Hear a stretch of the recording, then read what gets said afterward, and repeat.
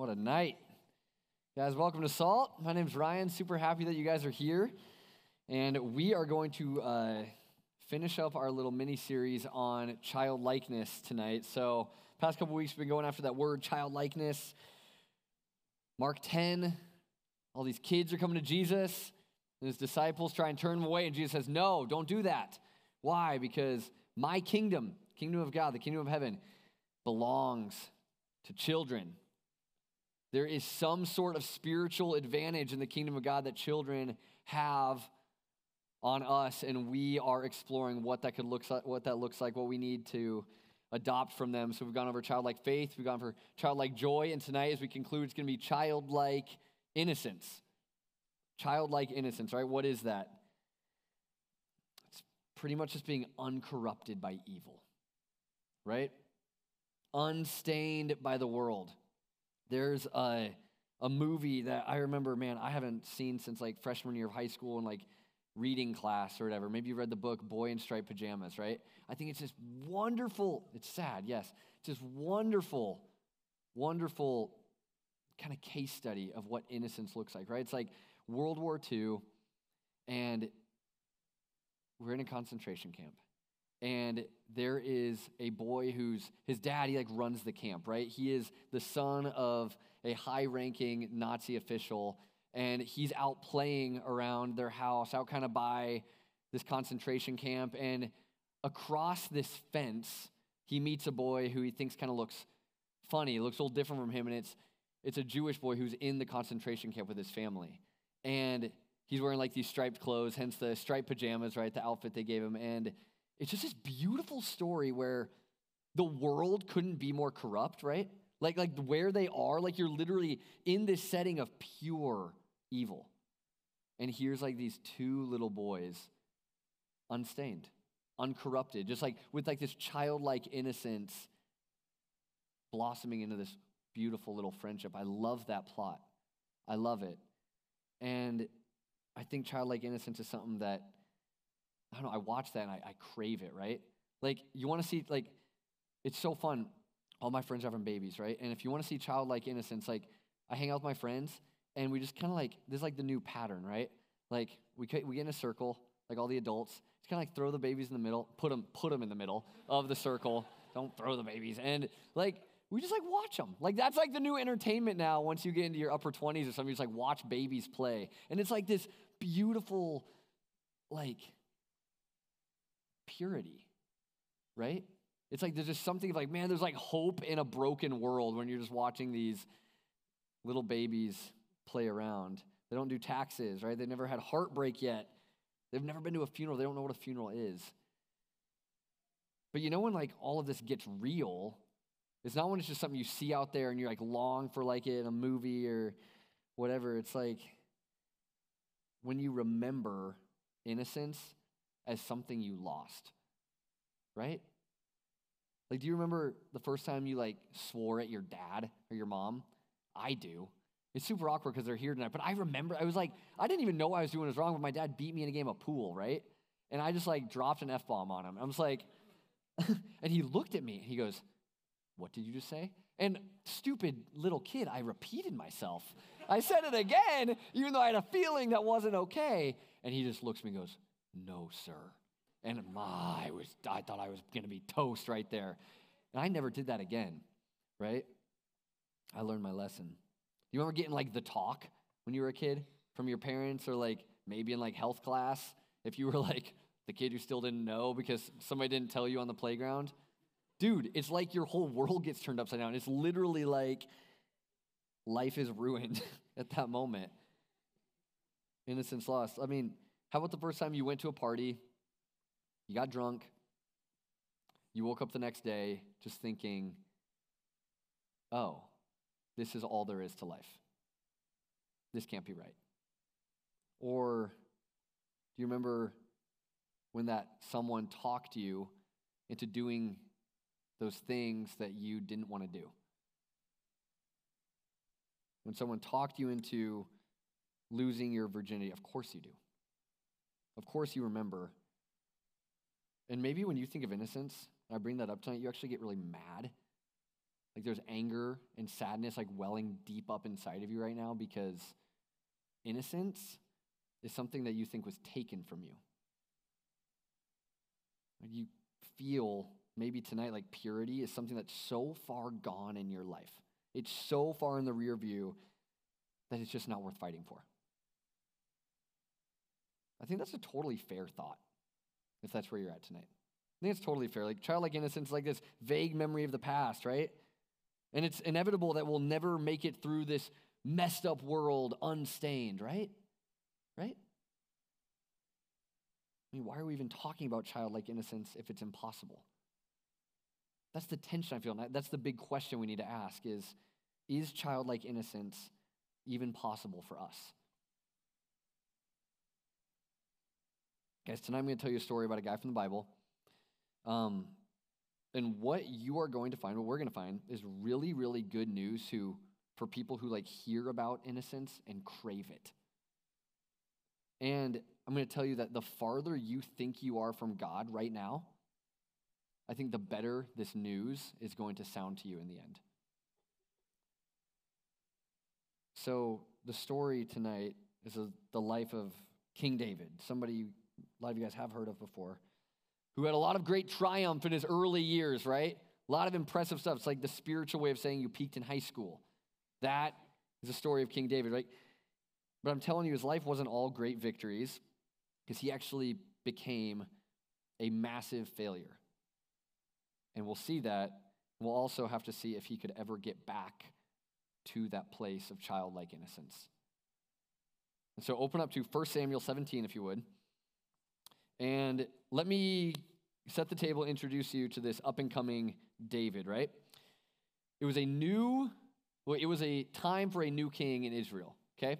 And so God sent a prophet to this man named Jesse and said, this guy's got a bunch of sons, go and essentially do a interview version, like prophet version of an interview. And you're going to go see which one am I going to make the next king of my people. And he goes, starting with the oldest, boom, boom, boom, all the way down 7 sons. God gives him a no on all of them. He says, is this it? And Jesse's like, oh, I have one more. He is the youngest. And he is actually out doing the dirty work. He is actually a shepherd boy. And so he calls him, he brings him back in.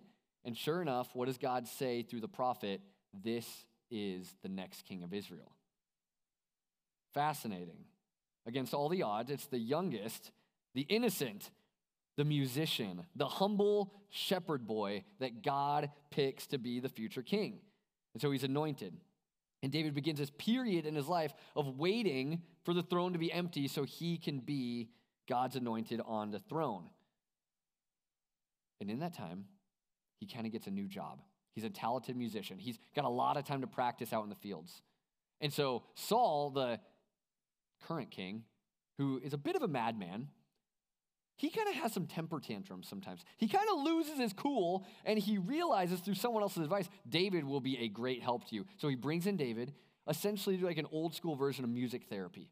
When he starts to lose his mind, David will come and play his harp, and Saul will be calm. So Saul loved him. He even made him his armor bearer, which means he would follow him to the front lines. Which leads David and us tonight to his most epic moment of his life. An epic moment of childlike faith, because it's wartime.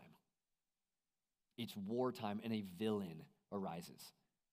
Right? You guys have heard of this dude, Goliath. He's huge, right? He is a big, bad dude. And this giant goes out, and he looks at God's army, the people of Israel, and day after day after day, he taunts them. And he says, if you actually want to win this war, we will surrender. Just send one person to kill me, which you can't do. And he goes a step further. He starts taunting their God, the God of the Bible, the God of the universe, Israel's God. He taunts him. And surely somebody will step up, but nobody does. Because they know there's no way that any of them are going to beat this dude. He's huge. Now, David's job as the youngest brother is not actually to be a warrior yet. His job is to be running snacks. If there's any food runners out there from the concession stands at Kinnick, this dude is a biblical food runner. And he takes his snacks to the front lines to his brothers to make sure they're doing okay. But one day he's doing this and he hears Goliath talking. He hears Goliath, the villain, taunting his God. And David says, who is this guy? Like, why is he running his mouth like this? And for a lack of better judgment, he stands up, long story short, and decides, I'm going to be the one to fight this guy. Terrible idea. Makes absolutely no sense, but there he is with his little sling and no armor and just a few stones in his pocket. And this is 1 Samuel 17, 42 through 47. This is what happens next. When the Philistine looked and saw David, he despised him because he was just a youth, healthy and handsome. He was jealous, I guess, of his good looks. He said to David, am I a dog that you come against me with sticks? Then he cursed David by his gods. Come here, the Philistine called to David, and I'll give your flesh to the birds of the sky and the wild beasts. That is some good trash talk right there. David said to the Philistine, you come against me with a sword, spear, and javelin. Pretty good arsenal for the record. But I come against you in the name of the Lord of armies, the God of the ranks of Israel. You have defied him. Today the Lord will hand you over to me. Today I'll strike you down, remove your head, and give the corpses of the Philistine camp to the birds of the sky and the wild creatures of the earth. Then all the world will know that Israel has a God. This whole assembly, they will know that it's not by sword or by spear that the Lord saves. For the battle is the Lord's, and he will hand you over to us. Nice. So what happens next is the two men take off towards each other. One in all of his armor, and the other just with his little sling. And David looses the stone, sinks right into the forehead of the giant. You know what happens. He gets knocked out. He falls down. David does exactly what he says, takes the giant sword, cuts off his head, and Israel wins. What in the world? That is nuts. But I want to tell you, the point of this story, maybe unlike you've been told, is not about you defeating all of your giants in life. That's not really a healthy way to read David versus Goliath. The point of the story is that we would see the faith of a child who just wants to see his God glorified. Why does he want to kill Goliath? So that all the world will know the God of Israel. David's goal was not to be the hero. His goal was for his God to be worshiped. David didn't know he was supposed to lose, guys. He hadn't really been to much battle before. He didn't know that he was outmatched. His eyes, though, they weren't fixed on fear. He only had eyes for his God, who, with that perspective, made this guy look pretty small. And he knew that God would come through. He always had for him. And that's childlike faith, isn't it? The army saw David, the shepherd boy, limited by this childlikeness, when in reality, this purity, this childlikeness was his greatest advantage as he leaned wholly on God. So the lesson from David, number one tonight, guys, is that childlike innocence believes God can do all things. Childlike innocence believes God can do all things. Let me ask you this. What would you attempt? I'm going to ask you a few questions, okay? Just going to rattle them off. What would you do for God if you knew that you would never fail? What would you attempt for God if you knew you could not fail? Like, when was the last time that you found yourself in a spot where if God didn't show up, automatic failure? What was different about your life that first season you became a Christian? What was different about it? Do you miss it? What were those things you did at first? Like, did you just love to share the gospel back then? Did you just love to tell people about God's glory so that more people would have what you had? Was your faith like contagious for people were just coming to know Jesus, or at least hearing about Jesus left and right? Do you remember the joy that you experienced? Did your arms, did they get sore during worship services because you didn't know any better? Guys, who can stand against a child whose eyes are fixed on God? But we know that time changes things, don't we? Maybe our life is a testament to that. David sure was.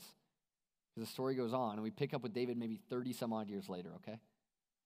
Since his great victory, and here we go, it's wartime again. It's wartime again, and this time, David doesn't find himself going onto the battlefield. He finds himself kicking back and relaxing at home.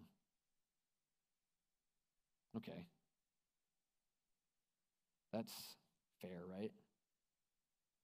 I think that's totally fine. He deserves it.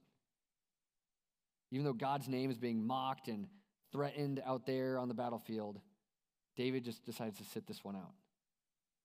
I mean, I can't blame him. Who can blame him? He's been quite the conqueror since last time we picked up with him. Like, he has already outdone the military conquest of the king before him. He is doing great. Why not just stroll around, take a walk, and enjoy everything that he has earned, right? Well, it is this day that we find ourselves that David's life and his legacy would change forever. The eyes that he had for God, fixed on God, his eyes he had for God, have now been caught by something wonderful, something beautiful, just one rooftop over. And so 2 Samuel 11, 1 through 5. I know I didn't give you much time to turn there, but it'll be on the screen. 2 Samuel 11, 1 through 5 says this. In the spring, when kings march out to war, David sent Joab with his officers and all Israel. They destroyed the Ammonites and besieged Rabbah, but David remained in Jerusalem. One evening, David got up from his bed and strolled around on the roof of the palace. From the roof, he saw a woman bathing, a very beautiful woman. So David sent someone to inquire about her, and he said, "Isn't this Bathsheba, daughter of Eliam and wife of Uriah the Hittite?" David sent messengers to get her, and when she came to him, he slept with her. Now she had just been purifying herself from her uncleanness. Afterwards, she returned home. Verse 5 says, the woman conceived and sent word to inform David, "I am pregnant." The king is messed up, okay? And he responds, this king, by using his royalty to preserve his own glory, which is a fancy way of saying he did everything in his power to save his face. What he did next did not help the situation, only compounded the evil. David devises a plan to have his loyal, pure-hearted, noble friend and military officer Uriah killed. His wife just got pregnant, and it wasn't him. And so he tells his officers, send him into battle on the front line, and right when it's time to fight, you back up, and he'll get killed. And do you know what they did? They did it. Uriah was killed. He was murdered by David's plan. And David, the gentleman, the hero, takes Bathsheba to be his wife. He looks after the hurting and the widows. Guys, David's sin was so bad. It was so bad that he used Uriah's blood as a sacrifice to cover his own mistakes, to cover his own rebellion. And this is the second lesson we learn from David tonight, guys, that childlike innocence is ruined by the stain of sin. Childlike innocence is ruined by the stain of sin. And guys, I don't want you to be confused about this. David did not wake up one day and just accidentally lose his innocence, right? That's not how we got here. It's been a long time since that faith-filled victory over Goliath, right? He'd become king and everything that comes with being king. I mean, that would be hard, right? Being king, being queen, getting whatever you want or whoever you want. Like scrolling on a phone, David's lust for women slowly outweighed his love for his God. slowly walking away from that heart of love, right? Love, like marked by giving to others, replaced with lust, what you can take for yourself. I'm telling you guys, David got exactly what his heart desired. The young man was gone, and all the childlike innocence that once defined his story, right? I want you to notice that David's greatest failure, guys, this is important. This really speaks to me, and I think this really speaks to us, that David's greatest failure came after he started following the Lord. Isn't that interesting? He let his guard down. And people would remember this failure forever. How might David feel? After being touted as this like religious leader and this man after God's own heart, this is what he does? How might he feel? Well, let me ask you, maybe do you know how he feels? Like, what's that sin? What's that moment for you? Like, have you left that first love of following God, that joy of your salvation? Like, are you currently sleeping with your boyfriend? Are you currently sleeping with your girlfriend? Maybe even both of you are claiming to be in Christ. I don't know. Are you actually more addicted to porn now than even before you claim to start following Jesus? Like, are you actually like hiding something that you are so ashamed of? And it's something, especially that you actually think it would ruin the good name that you have built in this place. What should you do with that? Well, what would David do with this? Is childlike innocence ever going to be possible again? Well, what happens next is God sends another prophet, okay? A guy named Nathan. And Nathan, he calls David out. Like really, really calls David out, right? God sees everything. He's seen it all, Dave. I mean, this guy, he really lays it on David. He says that what he did was evil. You don't hear that word thrown around at you very much, do you? That what you did was evil. But Nathan holds nothing back. He says that there is going to be severe consequences, like deadly, wicked consequences in your life because of the decisions that you have made. He makes David's guilt explicit. There's blood on your hands. Now, what would David do? Well, we know exactly what he did. He wrote Psalm 51. I'm going to read the entire psalm for you guys, okay? And so it's going to be on the screen, or you can read it here. But David, after being confronted by the prophet and his sin being laid bare for, this one prophet to see, and for God to see, but probably a lot of other people as well, this is how David responds in Psalm 51. Be gracious to me, God. According to your faithful love, according to your abundant compassion, blot out my rebellion. Completely wash away my guilt and cleanse me from my sin. For I am conscious of my rebellion. My sin is always before me. Against you, you alone I have sinned and done this evil in your sight. So you are right when you pass sentence. You are blameless when you judge. Indeed, I was guilty when I was born. I was sinful when my mother conceived me. Surely you desire integrity in the inner self, and you teach me wisdom deep within. Purify me with hyssop, and I will be clean. Wash me, and I will be whiter than snow. Let me hear joy and gladness. Let the bones you have crushed rejoice. Turn your face away from my sins and blot out all of my guilt. God, create a clean heart for me and renew a steadfast spirit within me. Do not banish me from your presence or take your Holy Spirit from me. Restore the joy of your salvation to me and sustain me by giving me a willing spirit.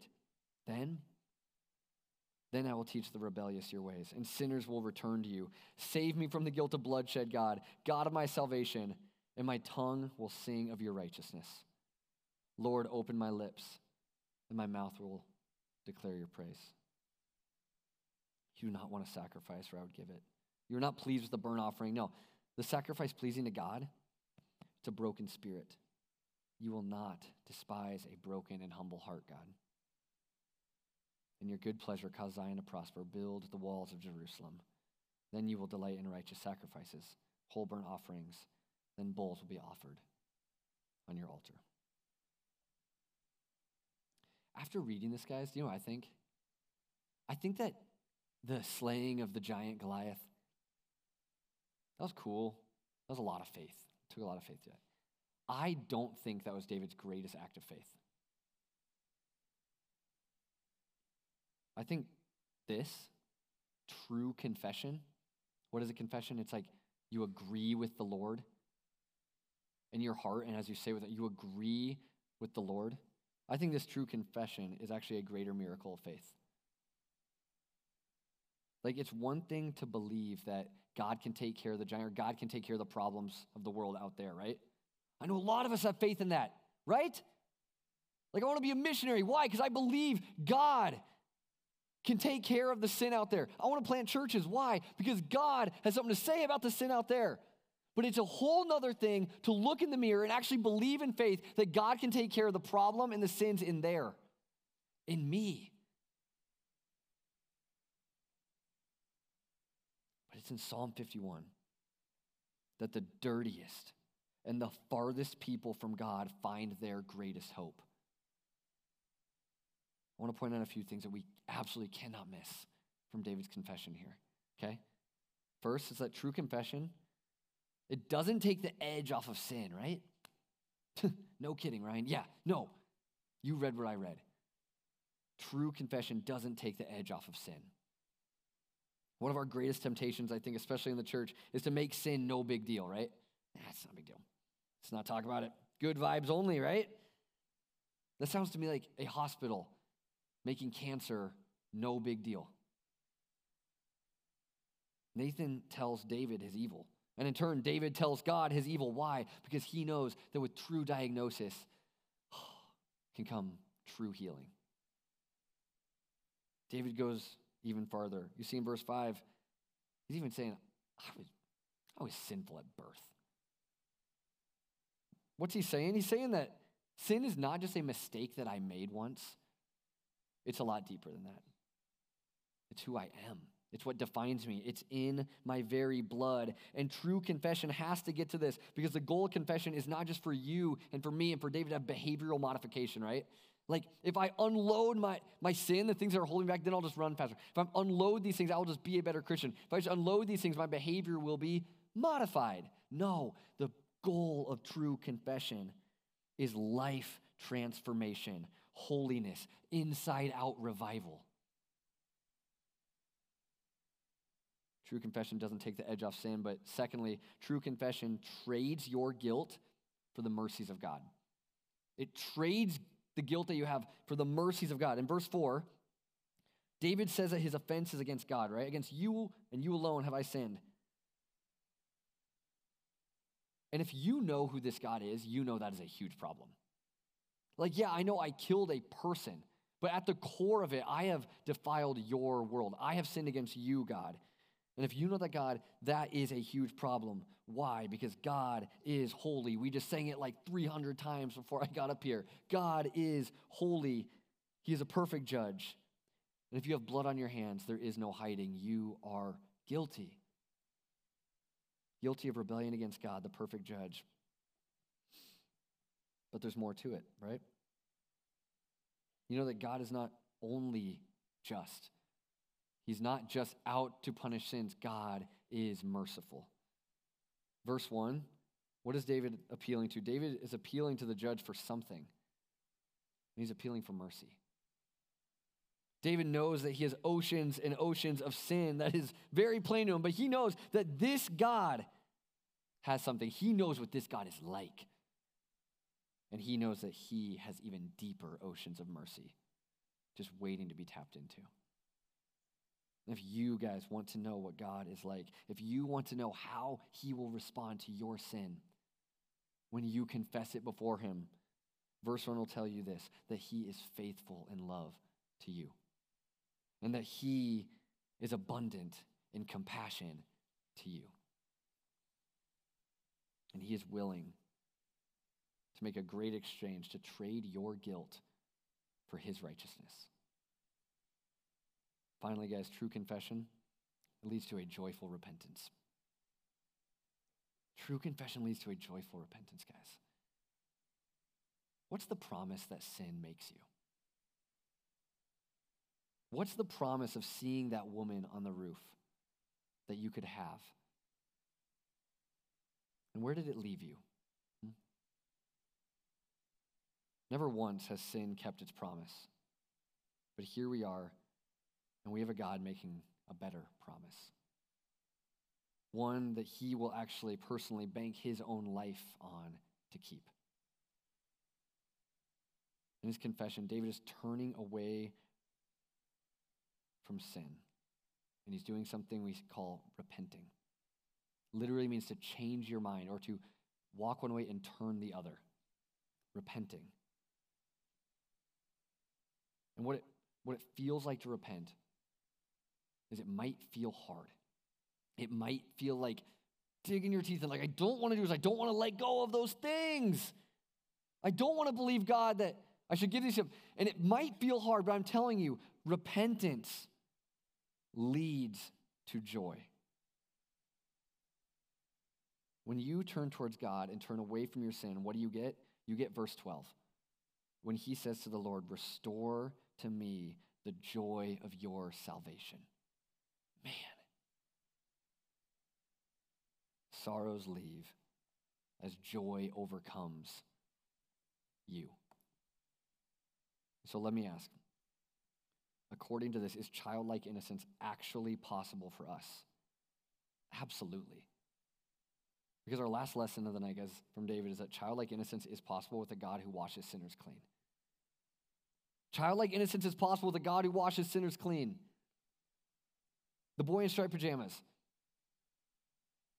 It was a great idea. It was a great sentiment. It makes you feel really, really good until it ends in tragedy, right?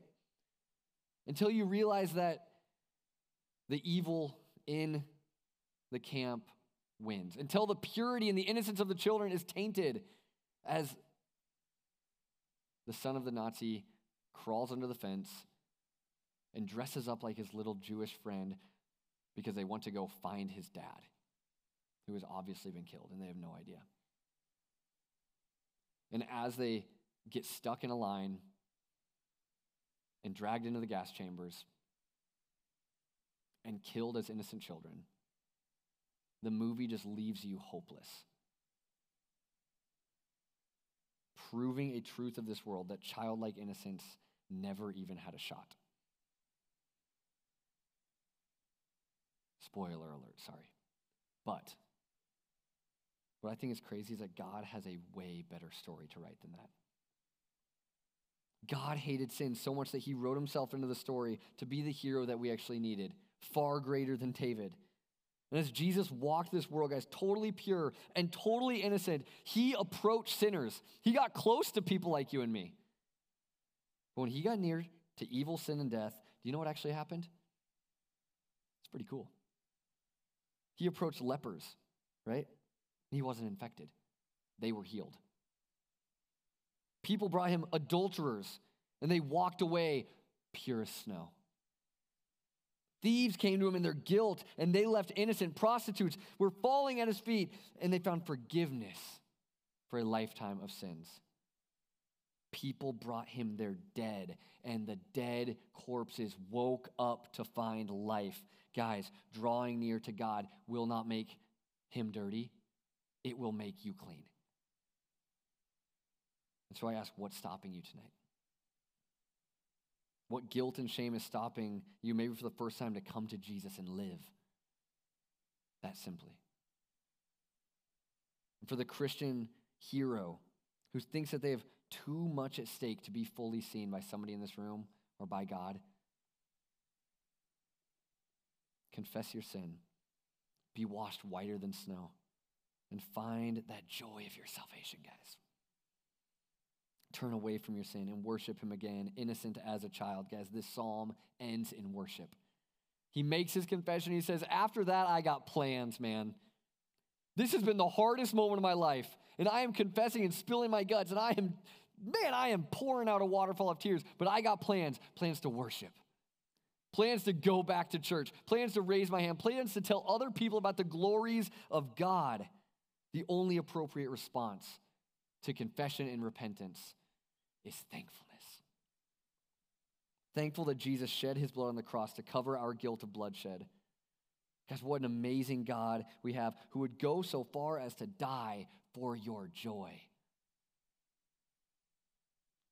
Salt Company, would this be a place where sinners just love to come?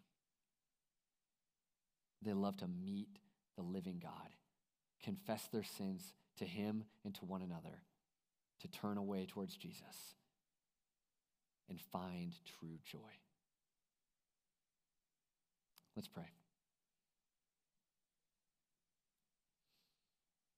Jesus, your word says in 1 John 1 that when we confess our sins, you are faithful and just to forgive us. And Lord, it's been my prayer that not a single person would leave this place tonight not knowing you. That God, there would be no more hiding in our shame and in our guilt.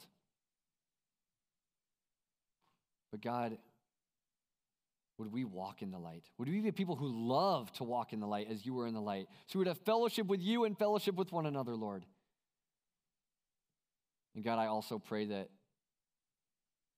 if there's tears of sorrow in this place tonight, that you would not let a single child of yours leave without turning those tears of sorrow into tears of joy as we worship you.